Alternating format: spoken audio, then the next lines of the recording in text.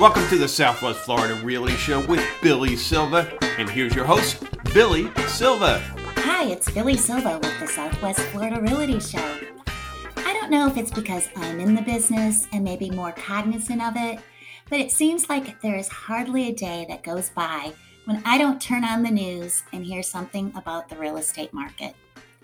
Granted, we are still considered a seller's market here in Southwest Florida, but as interest rates continue to rise and inflation continues to increase, we have begun to see home prices stabilize. Just like the beginning of 2020, when we switched to a seller's market almost overnight, it almost seemed like we came to a screeching halt mid-May as we started seeing a slowdown and shift in the market. But we've been on such a crazy roller coaster ride since 2020, I think we forgot what a semi-normal market feels like. Pre-pandemic, summer months were always a little quieter, and I think that may also have a little something to do with it. Especially as the rest of the country is now open and back to normal, people are focused on vacations and spending time with their families, and not necessarily house hunting, unless they actually need to move. Inventory still remains tight, but we have more inventory today than we've had since March 2020. We're noticing more price reductions, homes staying on the market longer, less offers per property, and less cash offers. This morning, I looked on the MLS, and there were 3,745 homes on the market in Lee County. 1,284 of those homes on the market recently had a price reduction. This means 34% of all homes on the market today have had a price reduction since they listed the home. This would have been unheard of 3 months ago. So as the market stabilizes, sellers are going to need to try a little harder when it comes to selling their home.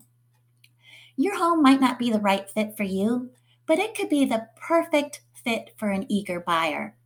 If you've contemplated selling, there are some little fixes that make a big difference when selling your home.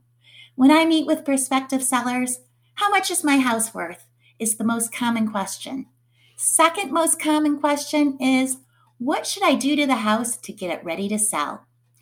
I have found that most home sellers understand that to get the most money possible for their home requires making the fixes that buyers expect.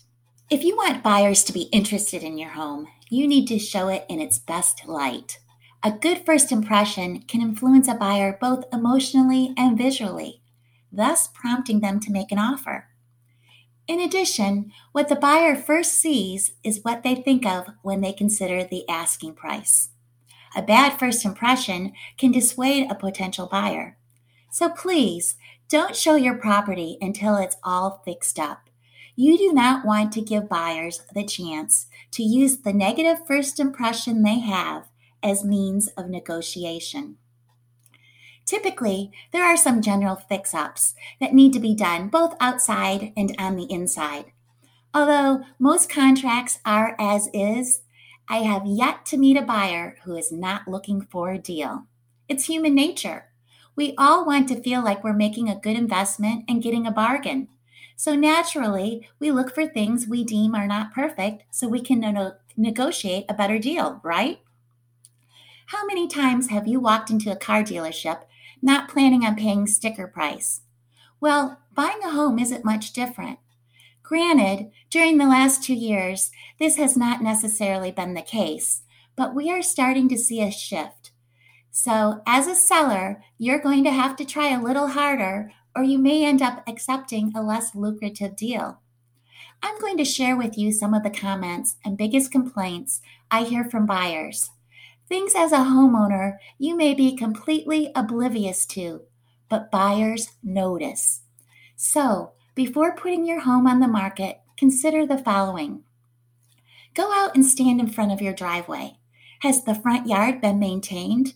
Are areas of the house visible to the street in good condition? How does your driveway and sidewalk leading to the front door look? Does it need a good pressure washing? Are weeds overtaking your flower beds? What does your front door look like? Is the paint peeling? Is the hardware weathered and in need of replacement? Remember, first impressions are everything. If the exterior of your home is not maintained, more often than not, buyers are going to assume the interior hasn't been maintained either. And they're already forming an opinion before they even enter your front door. So let's not give them the opportunity. The things I am going to talk about are all things you should be doing as a homeowner anyway. But unfortunately, life tends to get in the way and we end up overlooking the obvious. Probably the most overlooked item by sellers is caulking and painting any cracks around windows and door frames.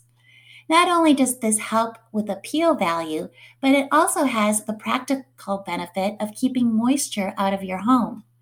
So, whether you are planning on selling or not, you should periodically walk the perimeter of your home and caulk and paint any cracks on stucco and foundation to alleviate problems down the road. Speaking of painting, does both the exterior and the interior look like they are well taken care of? Check for any drywall holes, cracks at joints, or stains on the ceiling.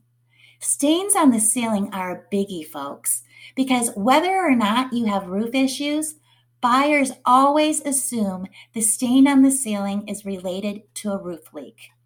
Then their mind wanders to, well, if was it water damage? If it was water damage, they probably have mold issues. And it continues to snowball from there. So get yourself some kilts and paint any ceiling stains. If you have carpeting in the home, does it have stains or look old and dirty? If so, have it shampooed. Not only does shampooing help revitalize your carpets, but it's also going to help alleviate any pet or smoke odors. Odors can kill more deals. I can't tell you how many times I've been with buyers who absolutely love the home, but find the smell of the home so offensive they will not even consider putting an offer in. Even though I go into great detail of how we can eliminate the odor, they are either in such a hurry to get out of the home or convinced the bad smell is going to lead to additional expenses they just don't want to incur. Obviously, pets, smoke, and mold are the odors that come to mind. But I have had buyers exit the home immediately because they couldn't handle the smell of cooked food, dirty laundry, shoes, even dusty air vents can put a stank face on home buyers. Speaking of dusty air vents, make sure to change the HVAC filters and flush out the AC drain line with a shop vac and some vinegar. This is something you should be doing regularly as a homeowner anyway, but if your air handler is in a closet where buyers are going to see it, make sure it's clean. Because if your filters are dirty and there's dust hanging from the air handler, a buyer is going to assume you haven't maintained the HVAC system. Another thing buyers like to check, and even if they don't, a home inspector will definitely put in the report, and that is signs of water damage under the sink. This can include stains, visible moisture, or finishes that are bubbling. So use your flashlight and do a quick visual once over. When you have your initial listing appointment with a realtor, more than likely they're going to tell you to declutter and depersonalize. But decluttering does not mean taking items and throwing them in the closet. Don't neglect storage areas. Storage is important to buyers, especially those who are relocating from the north and may be giving up a basement. So clear out your closets and then organize what's left to give the appearance of having extra room. The next two items I'm going to discuss are probably the easiest and most inexpensive fixes, but the most overlooked. One of the biggest objections I hear from buyers is the home is too dark.